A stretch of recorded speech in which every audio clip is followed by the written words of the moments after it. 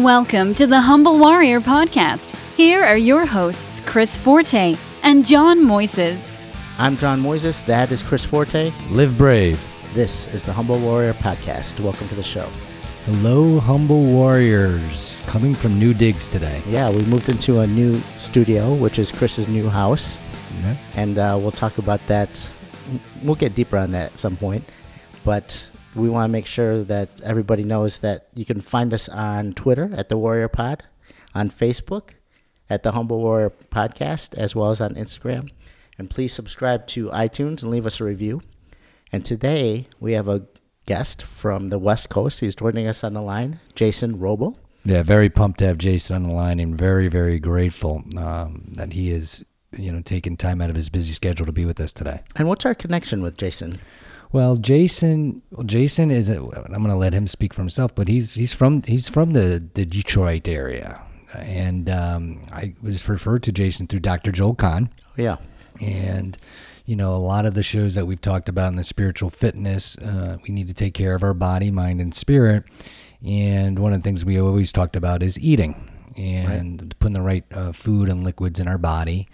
And I'm so excited that he's, here with us today. And you and I were just joking, like over the weekend, I was in a move and that was very chaotic with a lot of stuff going on. But one of the main things I made sure is I was still eating very clean throughout the process with my smoothies and raw veggie burgers. So excited to have Jason on the line. I'm sure he's going to be able to educate our listeners, and he's got exciting stuff going on. Great.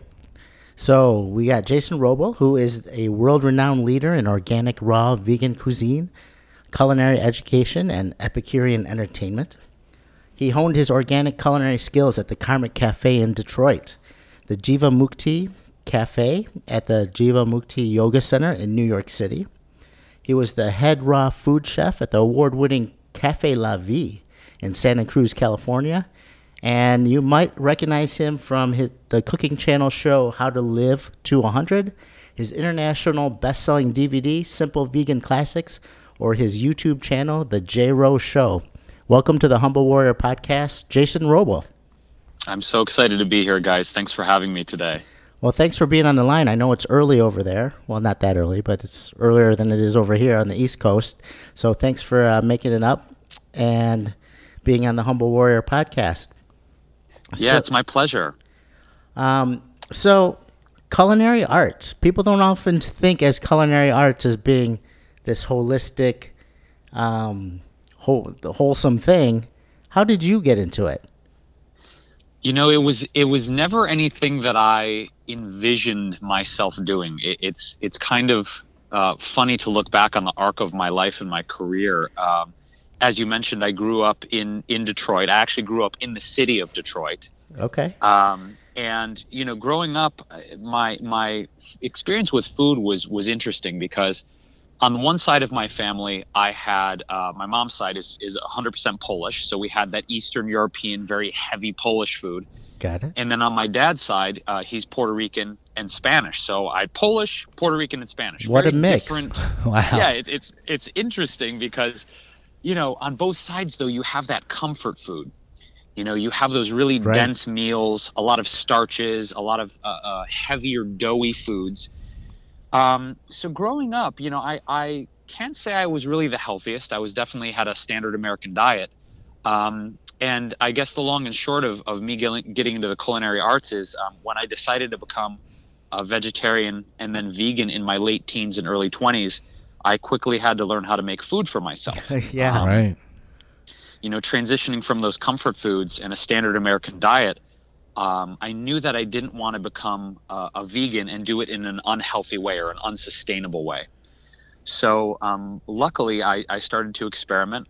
My mother was very supportive. My mom's always been an amazing cook. She ended up going vegan a few months later. Wow. And when I moved out to Los Angeles back in 2005, I originally came out here because I was doing theater and acting and came out to, test my wares in the acting world out in LA. Yeah. And it was tough making a living. Sure. It's cliche, but it's true. And I thought, okay, what else do I love to do artistically? What else am I good at? But what could I become great at? And I was always pretty darn good as a cook, but I thought, okay, can I somehow combine my skills being in front of the camera and on a stage with my love for food.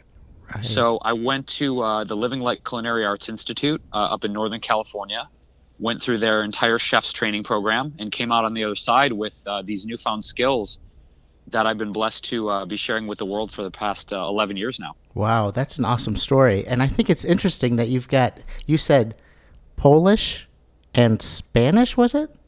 Yeah, Polish, Spanish, and Puerto Rican. So, which is funny because, so where'd you live in Detroit? Did you live in between Hamtramck and Mexican Town? Or That is funny. You would think, right? Right.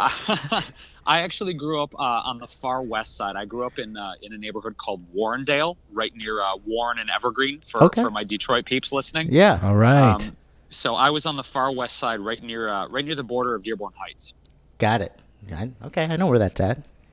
Well, that's awesome. So you went out to California. You wanted to be an actor. And what happened there? I mean, I know it's hard, but did you do auditions? Did anything happen? Yeah, I started auditioning. I knew some casting agents out here.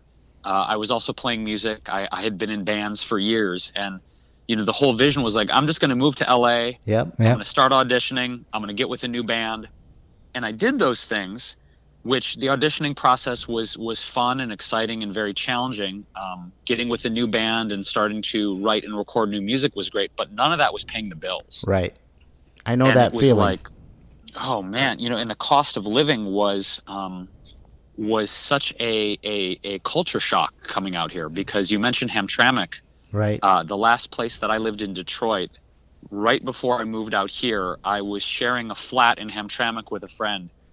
And I remember writing that last check and saying to him, my friend Rob, I said, this is going to be the most inexpensive rent I'm ever going to pay in my life. Right. Forever. And I think my rent at that time, this was summer of 2005. I was paying $133 a month to live in Hamtramck. Nice. Wow. So you could say California was quite a bit more expensive. Right. And it sounds like, though, you're loving it right now. Is that right? I am. It's LA has been very good to me. It's going on a decade being here, and it's been definitely a challenge in different ways. I mentioned the cost of living is an ever-present challenge, trying to balance the finances as an entrepreneur and an artist. Mm-hmm. But the weather, the amount of conscious community out here, people doing really amazing things to be of service to this planet, the number of wonderful spiritual teachers and mentors that I have, and the food. I mean, it's unbelievable, the access to amazing, clean, healthy food we have out here. So amidst the challenges, Los Angeles has been a very, very good place for me. It was definitely, looking in hindsight and moving forward into the future, a good strategic move for me in terms of growing my career and my brand. Right. That's great, because that's one of the things, we talk about on the show, is living a spiritual fitness lifestyle is really putting yourself at a place where you want to live and be around, people, food, weather, whatever it is for each one of us, but building your life around you. And it sounds like that's what you've been doing, is you've been going down this path with the acting and the auditions, and then your love for food and your creativity. And I love that you use the word artist throughout this interview. But as you've gone down this path, you've figured it out. You've kind of like understanding yourself and bringing it together, and now sharing your gifts to all of us, which is great. And I guess for us living here back in Detroit, this is, like you mentioned, it is kind of tough to first start. I'm even actually been exploring the vegan diet through Dr. Joel Kahn, and have been consciously working on that. But it is an obstacle for people to overcome, to follow a vegan lifestyle. What tips can you give for us people living here back in your hometown, how to get started, maybe keep it simple and just to explore it? Yeah, it's a great question. I can really use my family as an example to answer this question.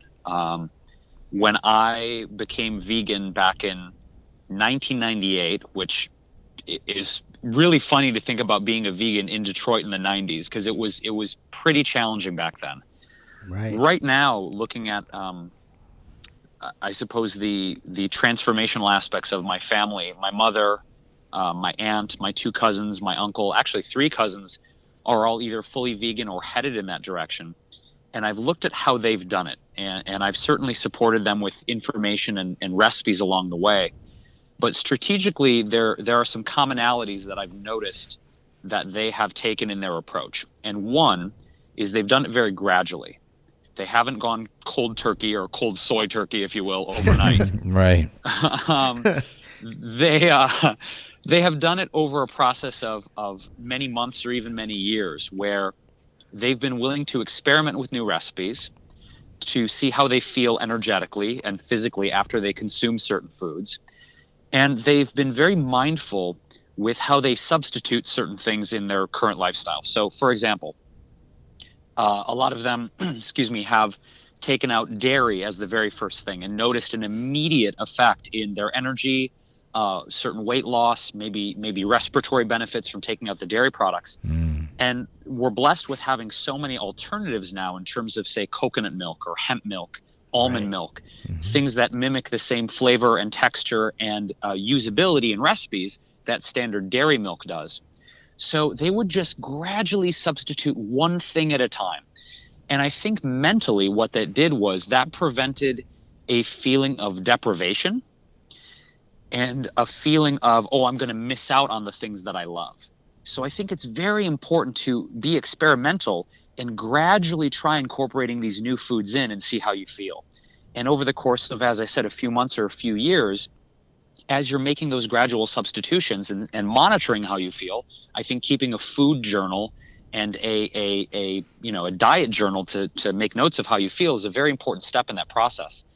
And back in Detroit, I got to say, now in 2016, you guys are so blessed with more resources and restaurants than there has ever been there. You've got the Green Space Cafe and Detroit Vegan Soul, the Ohm Cafe, Cacao Tree, In Season. Dr. Joel Kahn is having a tremendous impact. You've got, Drought Juice and Gary Yorovsky's there. And it's never been easier to eat a more plant-strong or fully vegan lifestyle in Detroit than it's ever been.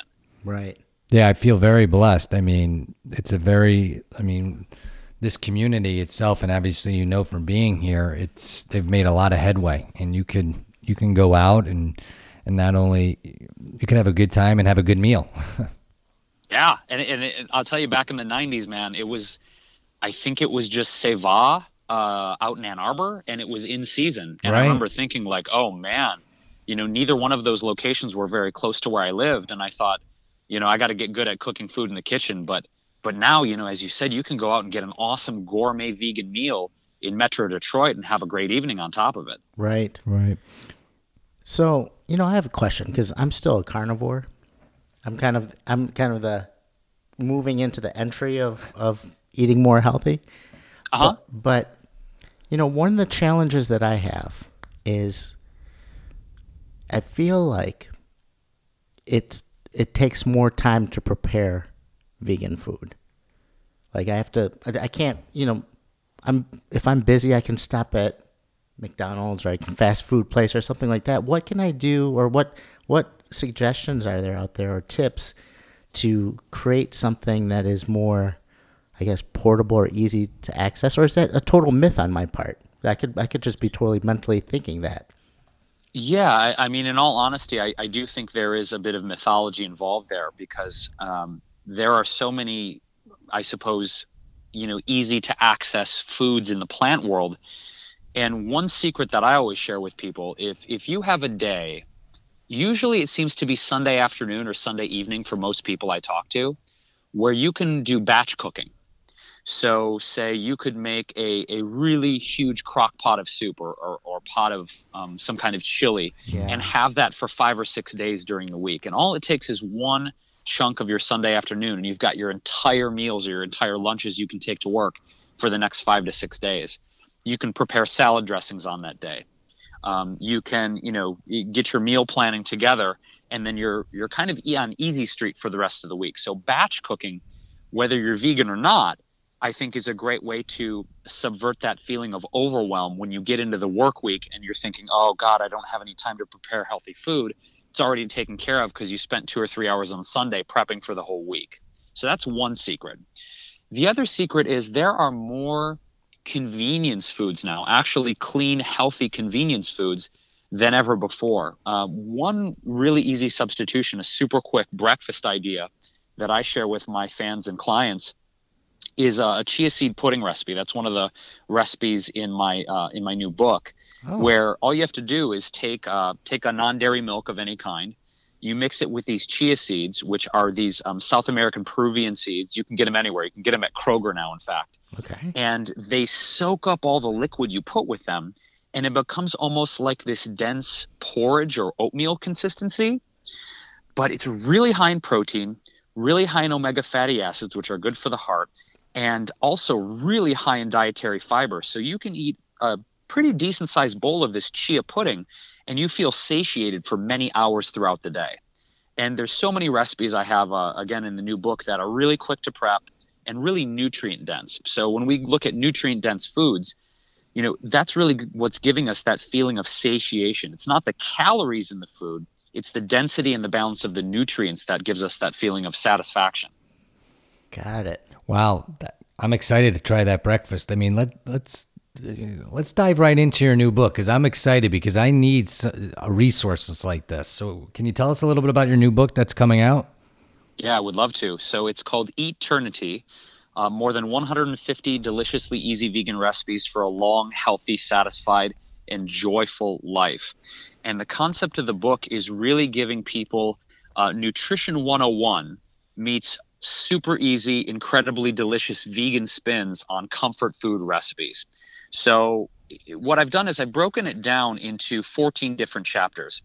And it's really a unique concept in the sense that it eschews the typical cookbook format where that's usually appetizers, entrees, desserts, etc.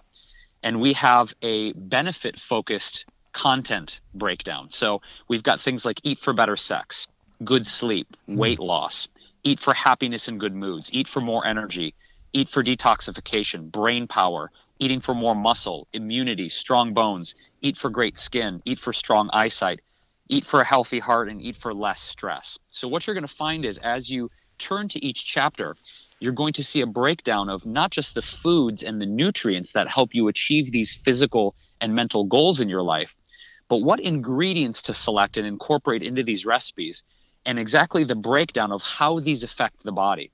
So in addition to the recipes and the nutrients, we also have life strategies like specific fitness routines to build muscle and strengthen bone mass. We've got meditation techniques to reduce anxiety and stress. And a lot of the techniques that the centenarians in these blue zones, that's the people who have lived over the age of 100 and beyond, have implemented in their lives to live really strong, vital lives at 100 years old and even past that age. So it's not just a cookbook. It's more of a, a lifestyle guide with really good recipes. No, that sounds like an awesome book, especially for our audience. I mean, you don't often see, I think, especially for someone like me, I'm kind of the layman spiritual guy on the show, and I'm just entering into this world, and it seems like a good entry point of information and resource for me to just look at everything, because a lot of times what we talk about is how our food and our kind of our physical well-being and our mental well-being, all these things are connected. And a lot of times you only get a lot of these resources, they're focused on one thing, and it looks like yours is very holistic and touching a lot of different things. Yeah, I definitely wrote it with that intention, that, I look at nourishment and food as not just being, physical things that we put into our mouth and digest, but it's also the impressions that we take in. It's our belief systems and our thought patterns. It's the energy that we assimilate from the people around us and the relationships we choose. So to me, nourishment can come in many forms, not just the physical sense. And the book was really written with that focus of, let's take a better look at what we're eating. Let's take a better look at our relationships to spirit, our relationships to our purpose in life, and how we can truly live a much more holistic, clear, and intentional life with all these forms of nourishment that we take in on a day-to-day basis. That's awesome. This book is so well needed. Like John mentioned, are you going to be coming back to Detroit anytime soon? Absolutely. Yeah, I'm coming back as part of the book tour. I'm going to be doing a launch party at Green Space Cafe in Ferndale, Dr. Joel Kahn's place, on April 23rd. So Saturday, April 23rd in the evening. Okay. I'm going to be doing a book launch party there. We're going to have all the information coming out really, really soon about that. And also the next day, the 24th of April, I'm going to be doing the Michigan Veg Fest out in Novi. Okay. Oh, wow. I didn't even know that was going on. Oh, man. I got to tell you, I do quite a bit of touring and have done for the past 5 or 6 years. And it is delightfully surprising how many people come to this event. Last year, I think they said they had upwards of 8,000 or 10,000 people show up. Whoa. So there's people that come from Canada and Ohio, Minnesota, Indiana. The turnout is absolutely spectacular. So one of my favorite events of the year, and I'm going to be doing a book signing and an appearance there. So Awesome. So you've got the book out. Is this what you're doing right now? It's just a book? Are you still a chef? What's your life look like today? It's a great question because, starting out after culinary school, I really got my feet wet in the restaurant world and had a catering business. I was doing celebrity personal chefing for a few years, but right now I'm completely focused on media. So this book is really the entire focus of my life right now. In addition to the YouTube channel, the How to Live to 100 TV show is still going on Cooking Channel. So once I pivoted and really looked at how I could combine the acting skills and the presentation skills that I learned from doing, theater and commercial acting, and combining that with food, I'm really just 100% focused on media and getting this information out in whatever social media channels and written forms that I can. So the long answer is yes, the book is kind of consuming my life right now. And that's going to lead in actually to a new online course that I'm going to be launching in the fall. So people can look out for that coming in the next few months as well. That's awesome. So, I have a question. Sure. Let me see if I can articulate it.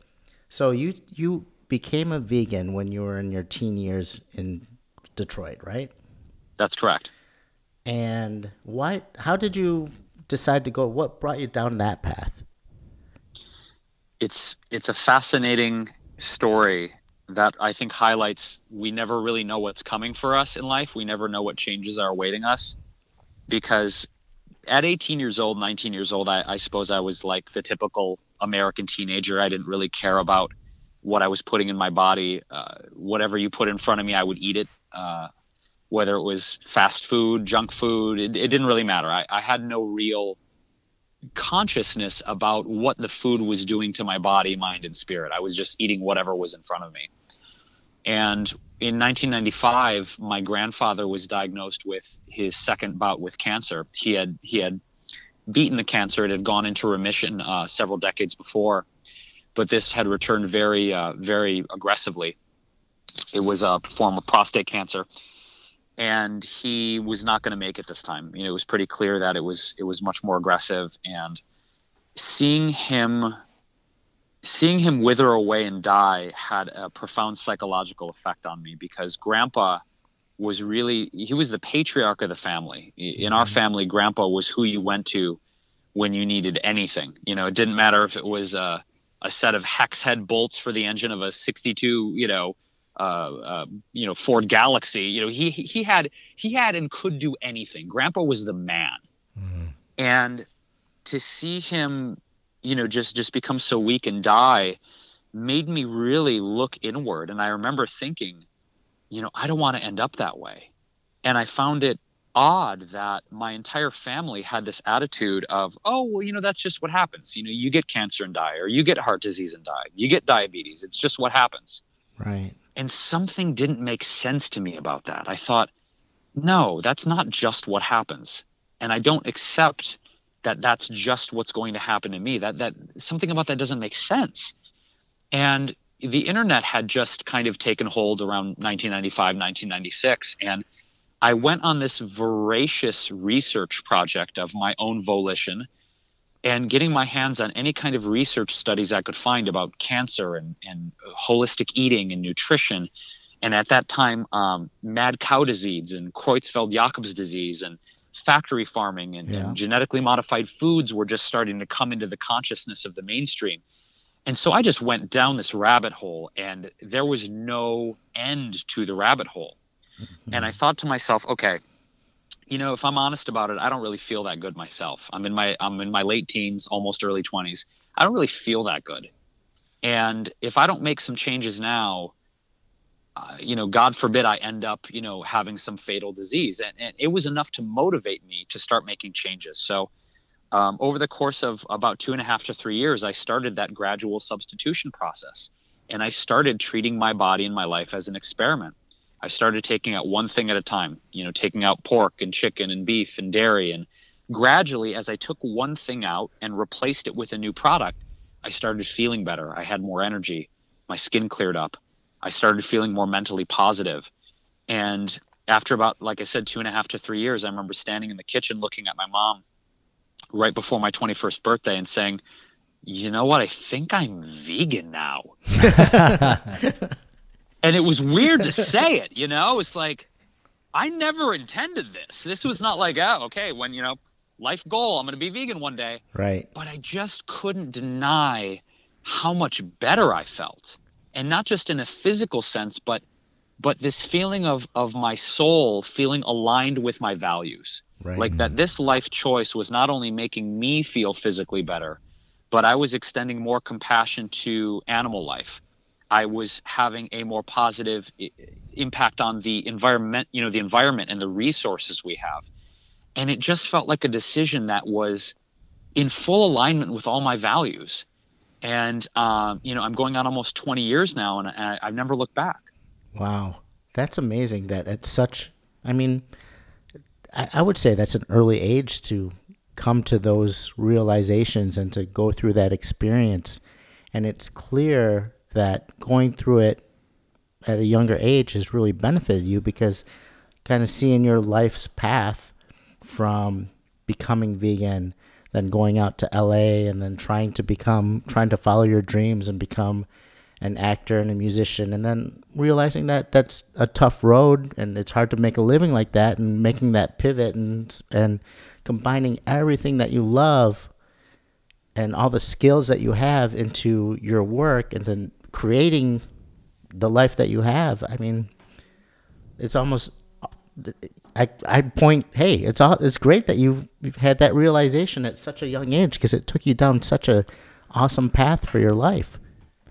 Yeah, and it was definitely an unexpected one. I often look back at that time in my life and wondering, what was the turning point for me, and I guess it was just coming into a sense of self-love. That's a topic that I really drill down in this book, is that if we can move past this narcissistic perception that self-love is this negative thing. Well, sure, you love yourself. There's almost this negative reaction we have toward the concept of loving ourselves more. And I think it's misguided, because if we truly love and accept ourselves unconditionally, not only do we have that energy to give others, because we have so much love within ourselves that's been self-cultivated, but I think we naturally are going to gravitate toward making healthier, more sustainable choices for our health and our diet that way. Right. I think one of the reasons why culturally we have so much rampant disease and rampant negative food choices is because I think people don't really care for themselves that much, if I'm honest about it. I think people have a really negative self-perception, and they don't really care what they put in their bodies because they don't love themselves that much. And I think, spiritually, mentally, we need to learn the tools we didn't learn growing up to truly love ourselves first. Absolutely. And you hit the nail right on the head, Jason, and that's why I'm so excited to read your book. It starts with education. And like you said, bringing the tools out for someone, tools in their toolbox, so they have these tools and resources, and also they're not alone anymore. There's a movement going on where people are understanding what you're saying, and there are books like yours coming out that's helping educate, we call mainstream. And that's kind of one of the things why we love our show and what we're doing and why we call it spiritual fitness. And it leads me into my next question is, can you give us another part of your life, besides obviously eating clean, that you're practicing what we call spiritual fitness? What else do you do through your daily routine or that's part of your life that makes you feel good, that gets you to a place of, let's say, unconditional love? I have to say that I've assembled a daily routine, a morning routine specifically, that helps to anchor me in that feeling of self-love and nourishing myself before I open up the channels to, the world, to email and computer and extending my energy outward. And really, it's about taking a good chunk of time early in the morning to make sure that I'm grounded and present and in my body. So that really involves several methods. I immediately upon waking say some gratitude prayers and really give thanks for another day of life, for another day of nourishment, for the peace and prosperity in my existence. And really the first thing I do as soon as I wake up is open the eyes and take a breath and say these gratitude prayers that I have another day. That's very powerful. I immediately try to alkalize the body, and I do that by drinking several glasses of water, putting a little organic lemon juice or apple cider vinegar, which can instantly alkalize the body. That's definitely great to wake up. Taking a cold shower also is a really powerful practice. A lot of people may cringe at this idea, but from a perspective of the central nervous system, taking a cold shower is actually quite beneficial. And a daily meditation practice. Every morning, 20 to 30 minutes of meditation. I've built a little meditation area in one of my closets here at my place.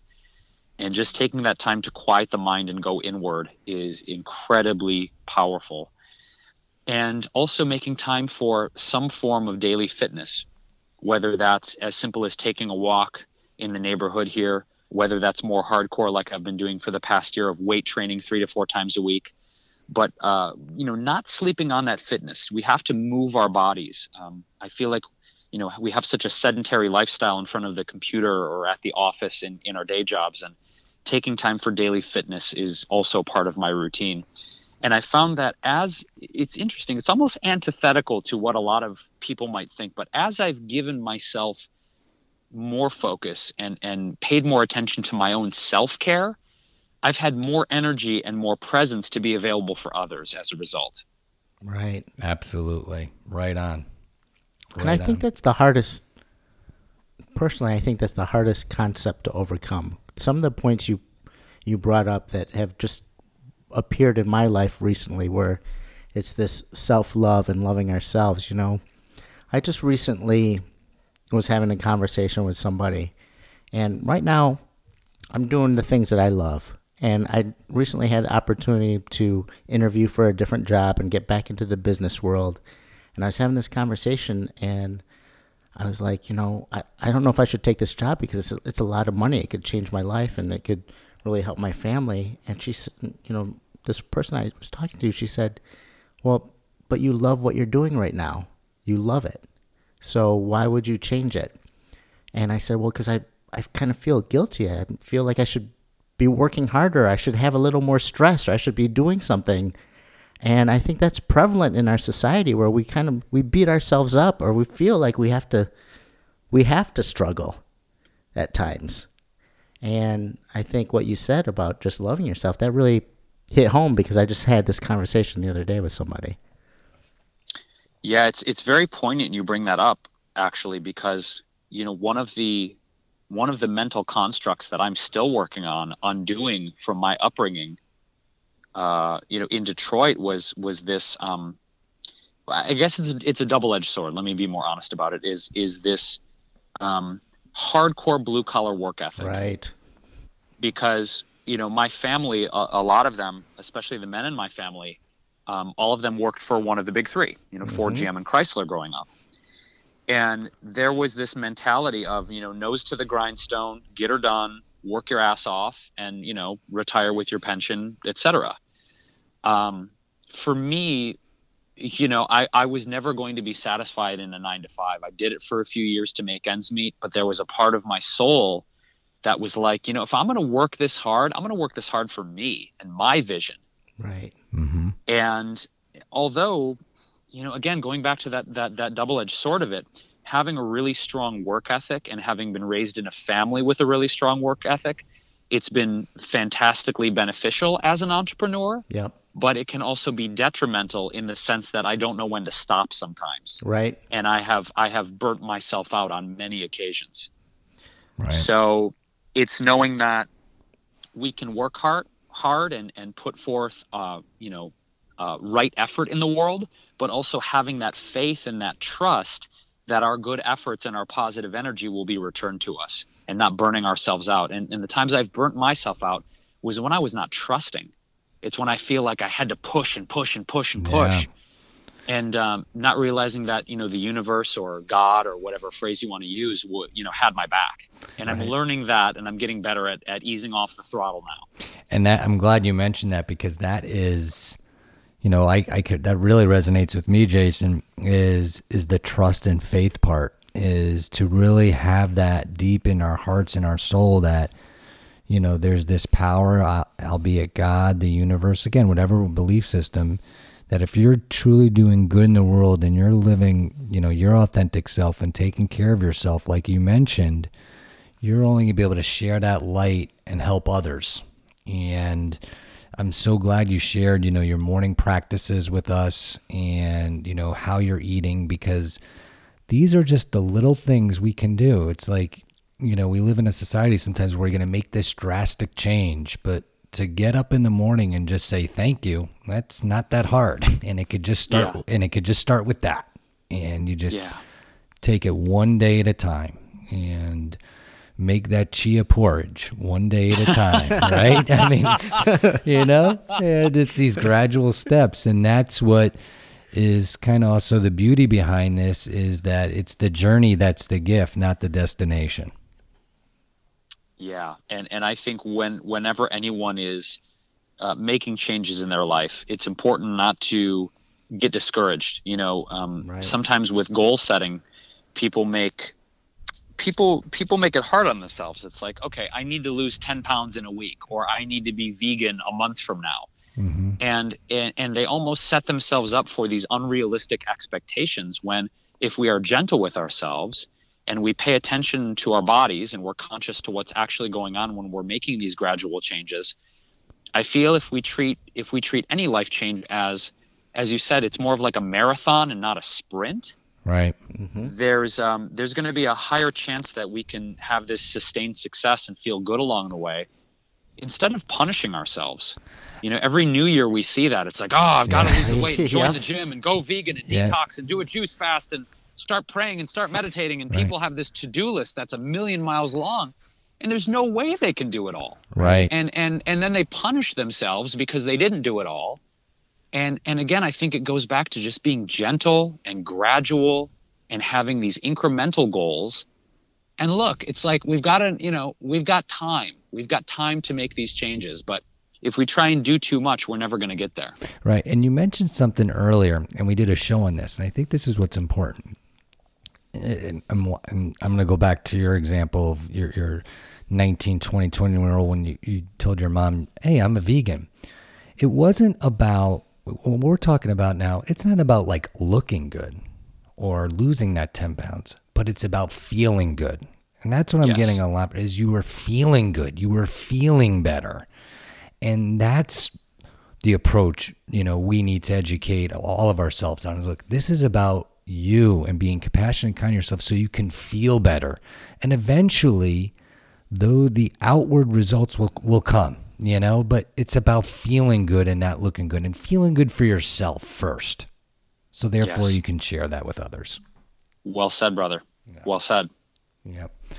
Well, my brother, I am so excited to finally meet you. I will definitely be connecting with you either GreenSpace or Novi. That is definitely going to happen. I know you'll email me the details as soon as you get that so I can share that with our network.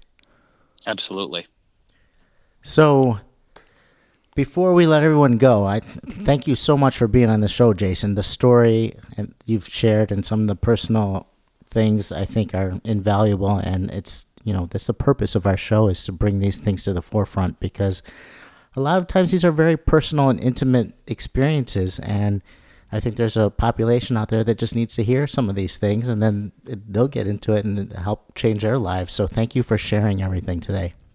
Absolutely. It was a pleasure. Absolute pleasure. So how can people find you?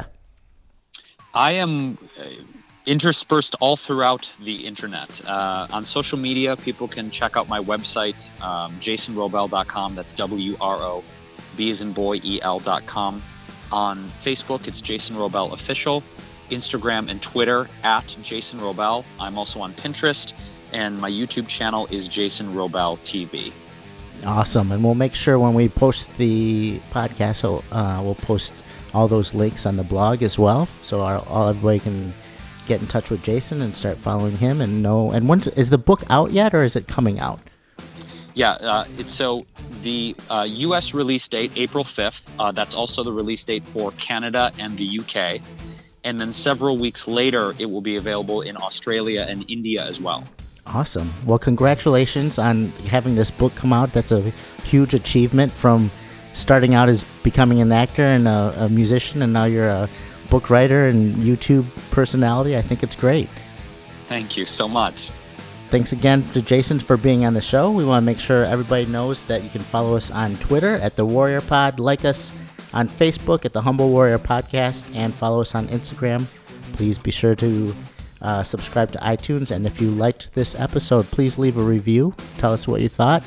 And until next week, live brave. Join us next week for the next episode of the Humble Warrior Podcast. Subscribe to the Humble Warrior Podcast by visiting chrisforte.com.